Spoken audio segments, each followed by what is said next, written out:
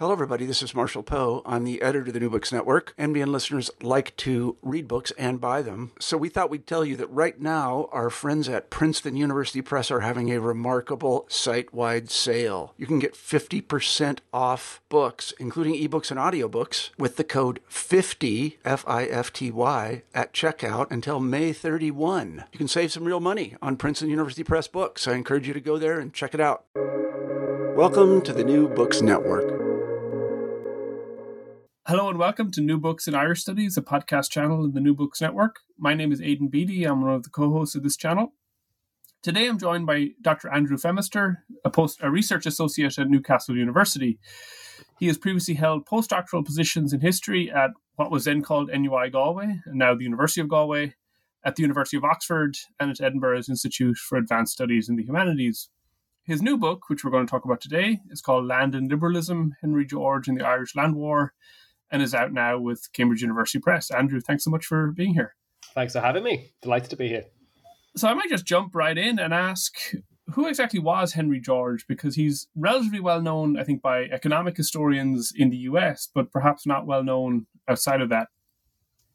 Well, yeah, I think you're spot on about that. He's a kind of understudied figure. That's what I say in the book. I think that is true for historians, particularly in this period. He often gets a mention, I find, in books, but can be quite brief.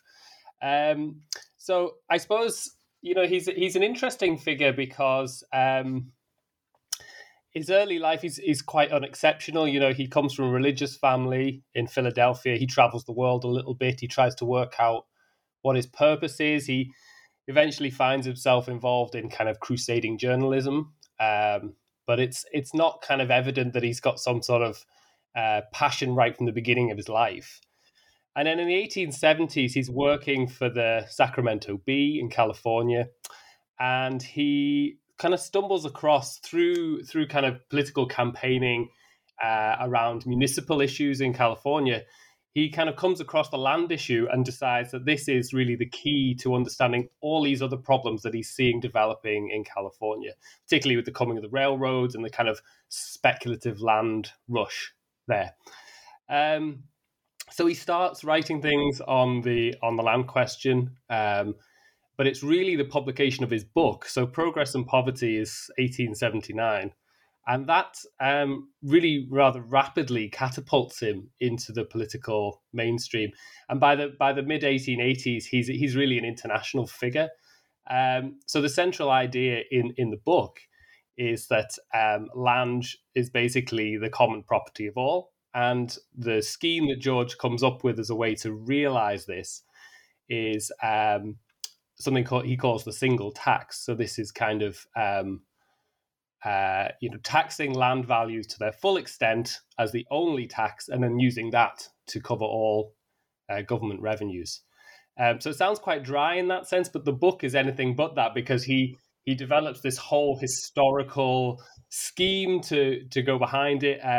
And it's really an argument about natural rights. So the central argument is that, humans can't live without land. Therefore, we all have a right to benefit from working the land and from the profits of land. That this land itself is a collective resource that needs to be justly shared. So really, that's kind of how he becomes.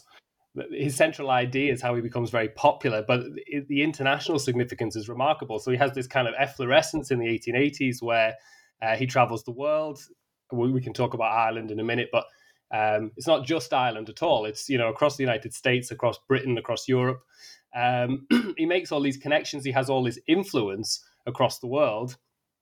And then, by the end of the 1880s already, he's starting to look like a kind of a figure, almost a kind of archaic figure already, someone from the past. The ideas have already overtaken him in some sense. And that's something that you get across the political spectrum. You find even conservatives are calling him, archaic at that point, So there's something interesting about what George is saying and what people think of as modernity, right? That's also going on there as well. So that's his kind of. I mean, he also has from a political perspective, he has a campaign for mayor of New York in 1886, which is very significant in terms of drawing together all these disparate elements of the Labour Party in the US. So we have like socialist elements and radical Republican elements, and they all join together, but it's a very brief-lived thing. So his failure is kind of, alongside the Haymarket crisis of the same year, is kind of, a watershed for this kind of rather broad church movement. Things start splintering off from then. So that's quite significant also in George's political trajectory, because after that, it seems like he's lost a lot of momentum for his ideas. And I don't think he's ever able to kind of replicate that international success anyway. So when we think about him, then I mean, he's both thematically in terms of this obsession with the land question, and then also the fact that he's in places like Philadelphia and New York and California. It's relatively easy to imagine how he could have then ended up having an interest in Ireland. But could you maybe piece that together a bit more about like how does he end up connecting with radical agrarianism in Ireland, and what are his views on Ireland and things like that? Well, there's a kind of tentative steps in the early 1870s. So the Sacramento Bee is sort of an Irish American paper. So he is involved touching on Irish issues as well in the early 1870s. So they do kind of form in tandem his views on the land question and his understanding of the situation in Ireland. But really the key moment is, his relationship with Patrick Ford, who's the editor of the Irish World in New York. And that is a very fruitful relationship. So the newspaper itself starts, initially it's not that positive, but starts kind of promoting George's book and sees the connection. I think Ford sees the connection between promoting George's ideas in the US and also supporting the land agitation in Ireland. So he can see that those two things very, very clearly. And what he does is he invites George to be a special correspondent for the newspaper in Ireland, sends George to Ireland during the land war. And the purpose of this is twofold. One is kind of to provide, direct corresponding from Ireland that's going to give the Irish World newspaper readers, an insight into what's going on. But it's also for George to kind of look around and connect what's going on in Ireland with his own ideas. So that's very productive for George. The other thing to say there is that Ford facilitates the relationship between George and Michael Davitt, which is also very, very significant. Now, Davitt comes to George kind of independently in that sense, though he claims to have read Progress and Poverty already and already been a fan of George's ideas. And so there's a kind of meeting of minds there. I would say it goes beyond kind of political convenience. I think both of them are in agreement with each other and do see a kind of deep synergy in how they see the land question. But that's very valuable for George as well, because what he does is he publishes like a shortened version of Progress and Poverty called The Irish Land Question. And that kind of, again, he's making these connections with radical publishers, with people like John Ferguson, people who are involved in the land war. And I would say, on that kind of the radical end of the Land League, the more progressive end of the Land League, George is, a key figure there. So it's productive for both parties, I think, in that sense. But I wouldn't also characterize it as just a convenience thing. I mean, I think there is ideological connections there as well. Mm-hmm. So, see, as you say in the book, Henry George believed the land war was about to become something bigger. I think he says than either the French or the American revolutions. So, I mean, that was a striking claim to make. And I thought, why would he have believed that? And why was he wrong? Well, I mean, the first thing to say about Henry George is he's prone to bombast, over-exaggeration, and getting carried away with things. That's one aspect. The other thing to say is that it was really what he thought the land war represented. And he wasn't the only one to kind of, I mean, that's a very, like you say, a very grand claim. But he wasn't the only one to make those kind of connections between what was going on in Ireland in the 1880s and things that, the political revolutions of the late 18th century as kind of moments of emancipation. So the idea was, that the French and American revolutions had been kind of political emancipation, that the US had seen legal emancipation in the 1860s, and this was going to be the final piece of the puzzle. It was going to be economic emancipation. So that was kind of where the connections were. It was in reclaiming this older Republican vision of freedom where liberty and equality could sit together comfortably, that there didn't need to be a tension or a management between the two of those. So I think that's where I saw the land war. This was kind of solving a longer contradiction that really was not just to do with Ireland, was a kind of really a universal thing between how you manage political power in relation to economic disparity and how you equalize those things.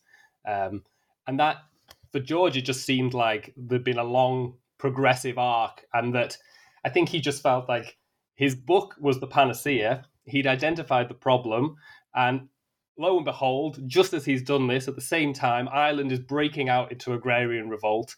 Ireland is not unique for George. It's just like the most egregious example of what is more broadly going on everywhere in the US, in Britain, in Europe, much, much, much more broadly. So, in that sense, I think he does have not justification to make that claim, but there is sort of a logical component behind it. There's a theoretical element about finally resolving this contradiction about the land question, about ownership, and doing so in a liberal fashion, I suppose, in the same kind of mental universe that inspired those revolutions in the late 18th century. So that's the connection he's making. As for why it didn't pan out, well, I mean, it wasn't what he thought it was. That's one thing to say. I think this is the case with a lot of the radicals in the US. They're projecting to a large degree. It's not entirely invented because there's a symbiosis and a kind of reciprocity that's going on between the ideas that the Irish American radicals are thinking about and then what's going on in Ireland. Obviously, the Irish World newspaper is incredibly well read in Ireland itself, so there's a kind of back and forth. It's not one-sided projection, but at the same time, he wanted to see it like that, obviously, and things on the ground were a little bit more complicated in Ireland. I think that's fair to say. Sure. So your book, as you're kind of maybe alluding to here, it's not just a book about the land war, about Henry George. It's tapping into all these bigger questions about 19th century politics, about what is republicanism in the 19th century, what does liberty or equality, what do these things mean? And at an early point in the book, you say that Victorians were divided politically between individualism and collectivism, but that the debates over the land question confound this divide. So can you explain what you meant by that, or why you think the land question confounds that divide? And then how does this thing called the land question fit into the larger framework of Victorian British politics? Well, what's interesting about that is that, I'm thinking now like of a correspondent of the Irish World saying, I'm an individualist and I'm a socialist because, those two things have to exist together. And there was this idea, I suppose, that the land question was a way of uniting those, that it was a kind of anarchic socialism that rejected, I suppose, what would have been referred to as German or continental socialism, the idea that, we have to subsume ourselves within a larger polity. They would have seen this as a way of combining egalitarianism with individual rights.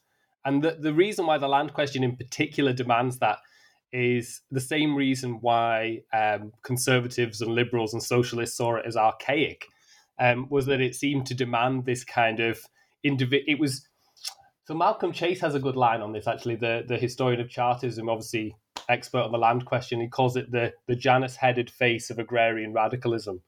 So at the same time as kind of demanding rights to the land and possessive rights to the land, it's also saying that land is communally owned. So that's the sense in which it kind of crosses over, because land is obviously a finite thing. So if you're claiming that there's a universal individual right to land, then you're also claiming that there's a restriction and a limitation on how far those rights can extend. So it's a kind of a way of projecting individualism into a kind of egalitarian communitarianism at the same time, and sitting those two things together. And the way that this often kind of unevenly confronts Victorian politics is that, early into the 20th century, the land question becomes basically, for some conservatives, a bulwark against radical socialism and later communism. That having a bourgeois owners and proprietors on the land is a way of restraining the socialist demands, basically. And I think partly that's what does for George in the 1890s as well. So yeah, it seemed to fit awkwardly. I mean, when you think about the liberal arguments against land redistribution, the way they take shape is to say, well, there's no reason to redistribute land because rights in land are just like the same as rights in any other form of property, and ultimately the state is the backstop and the justification for all of them. So we don't need to do anything specific with land. We just need to make sure that all social relations, all forms of property are better managed, right? So, I mean, they look at these demands for the land as very, very backwards, very, very individualistic in that sense. And of course, for the other side of things, for the more conservative, aristocratic view of absolute property rights, these are far too egalitarian because they're demanding that everybody has the same natural rights to the land. They're not paying enough attention to pre-existing claims and vested interests in the land. So that's kind of what I mean by cutting across those, for both those who were committed to individualism in the 1880s, people like Herbert Spencer, who's long given up his view about collective rights to the land. This is a shocking, far too, basically it's a form of communism. But of course, the other side of things don't see it that way at all. They see it as a kind of very retrogressive step because it only focuses on land. It doesn't take into account how we manage all those other proprietorial relations in a state.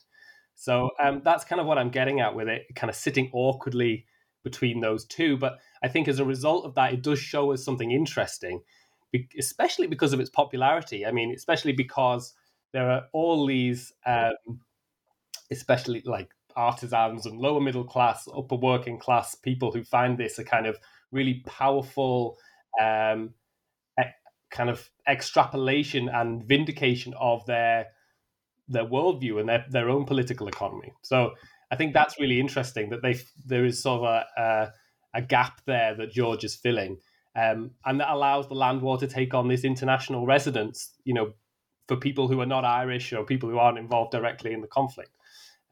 So that's what I find so interesting about the land question in that period in particular.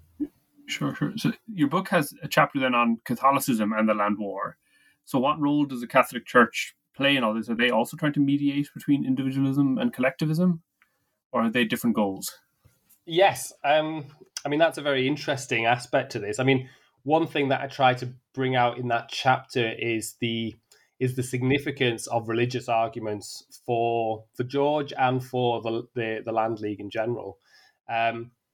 Because central to this is this sort of divine right to land, and that rests on a kind of vision of self-preservation and of human flourishing that's very kind of Thomist.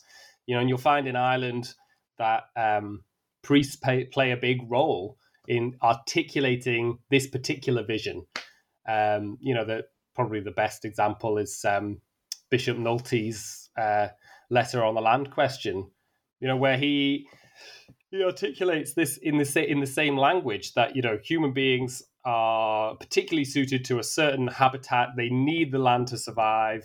And so God made the land for everybody, and therefore everyone has a natural right to it. And these are written into basically all the Land League meetings. You will have a priest saying something along those lines.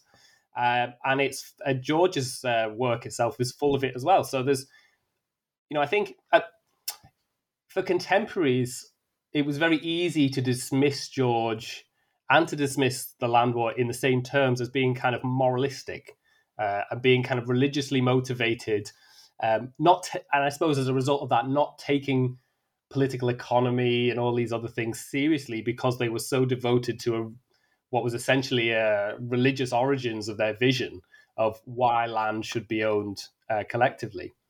But I think the reverse of that is taking seriously how the sort of confluence of those arguments and why, I suppose, which is the other part of that chapter, why the Catholic Church had such an awkward relationship both with the Land League and with George.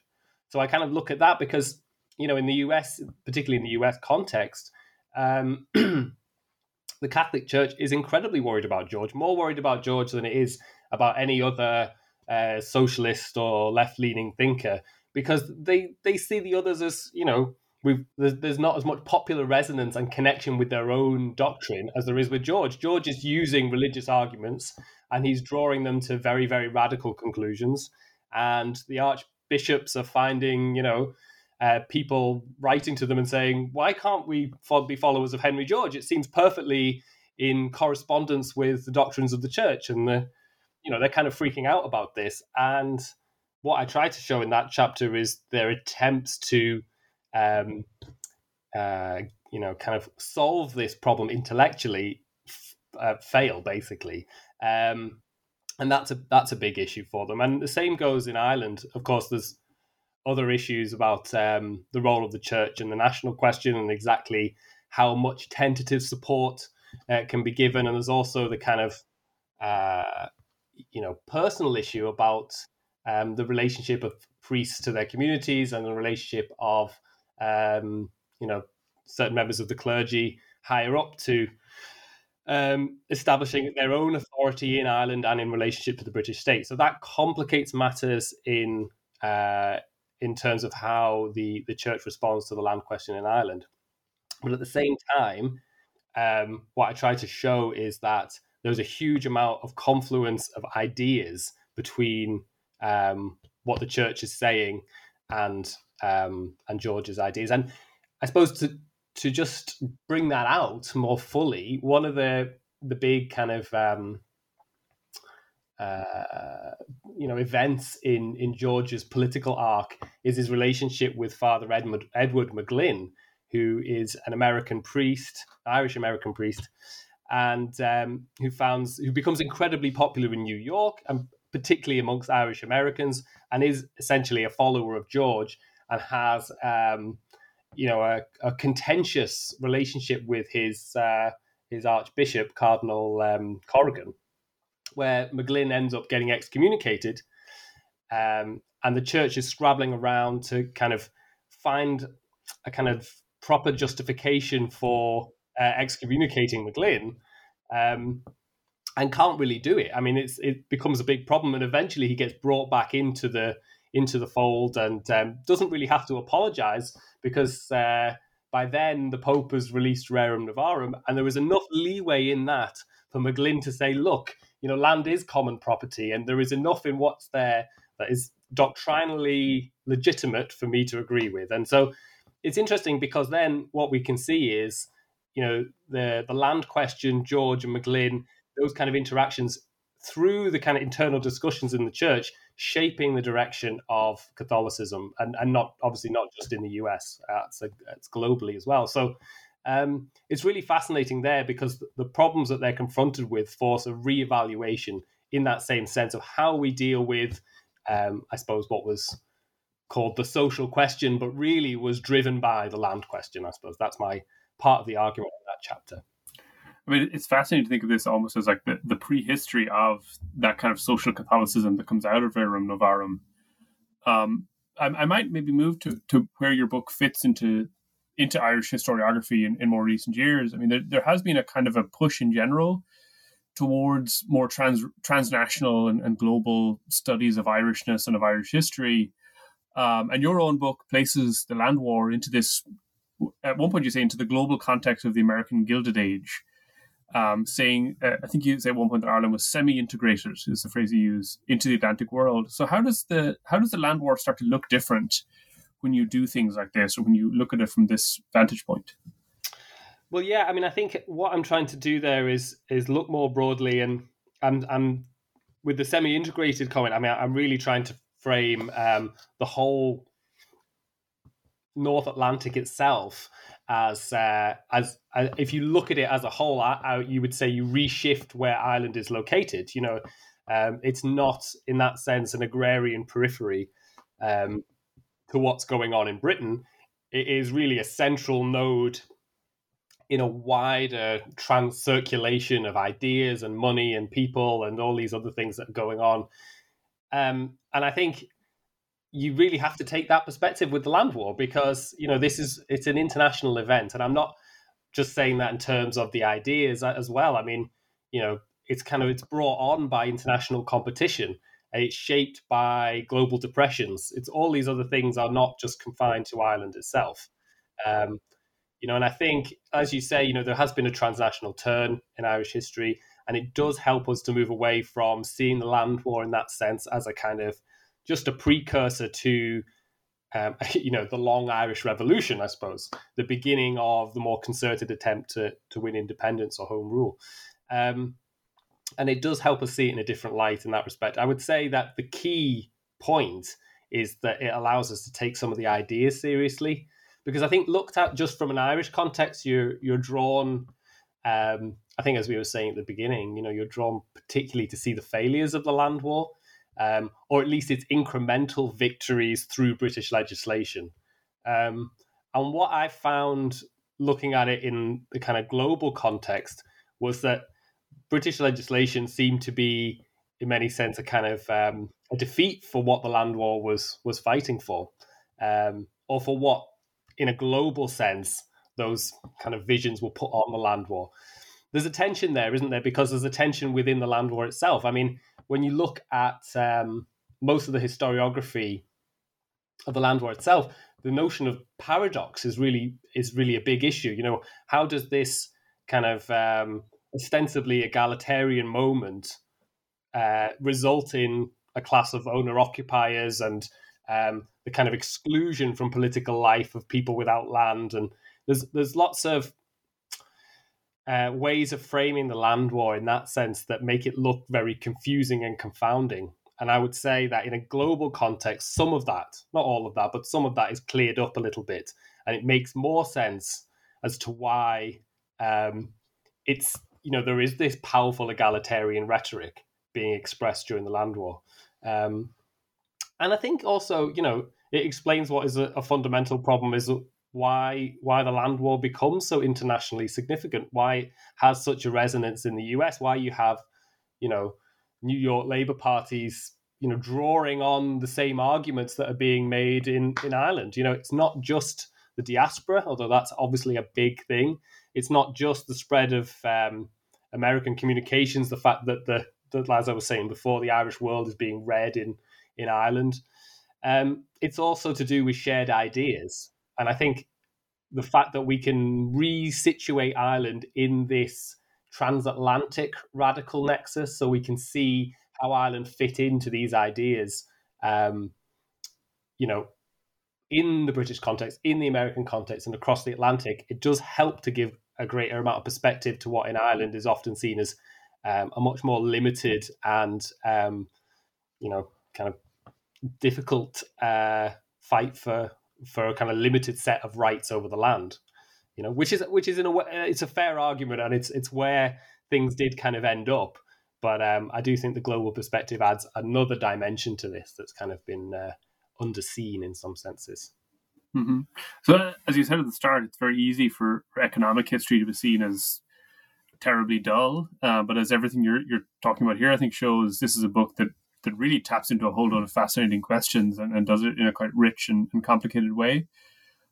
So what are you working on next? Are you going to stay in economic history and intellectual history, or do something totally different?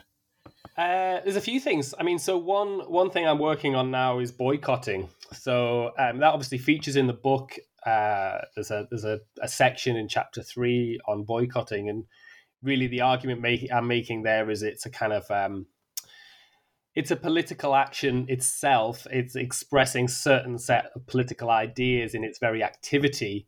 And those ideas are kind of correspondent with what's being said on the platform and some of the wider arguments around the land question. So really what I'm wanting to do is develop that I've been working for a little while now on a project about the relationship between boycotting and democracy, which seems not only to have kind of contemporary resonances, but has such a powerful impact. I mean, it's very difficult, can be very difficult to separate out the impact that boycotting is having on kind of liberal frustrations and worries in the 1880s and the impact of the land war itself. But I do think there's something very specific about boycotting as inducing these fears about mob rule. So I'm really curious to investigate that. That's essentially my current concern, and wanting to kind of it's been ongoing, let's say, that work, and there's plenty more to be done. And beyond that, I'm really interested in the environmental dimensions. So I think it's something that I suppose the book touches on very tangentially. It is in its own way a kind of environmental history of ideas. The land is the environment and the backdrop here for the political arguments that are put forward. But I suppose going into the future, what I want to do is kind of extend that out more broadly. So, my research associate position at the moment is working on a project about trees and woodlands in Britain and Ireland. And I'm interested really on the kind of the political resonances of that, the kind of the drawing of ecological and natural analogies into the political world, because that was such a significant thing for the radicalism that I study in the 19th century was, the reason why we didn't need this overarching state and we could have egalitarianism and liberty at the same time was because, there was a natural harmony in the world, right? This was visible to them. They saw it, they believed in it. So I'm wanting to draw out those connections a little bit more fully because I think, it's going to have some resonance as well for our current understanding of our relationship to the natural world. So that's something I want to do in the future as well. But that, one thing at a time, like I really need to get the boycotting project nailed down and then move on to the next thing. Yeah. All right. Well, thanks so much for this wonderful conversation. Land and Liberalism, Henry George and the Irish Land War is out now. Andrew, thanks for joining us. Well, thanks so much for your questions. That was great. Bye-bye.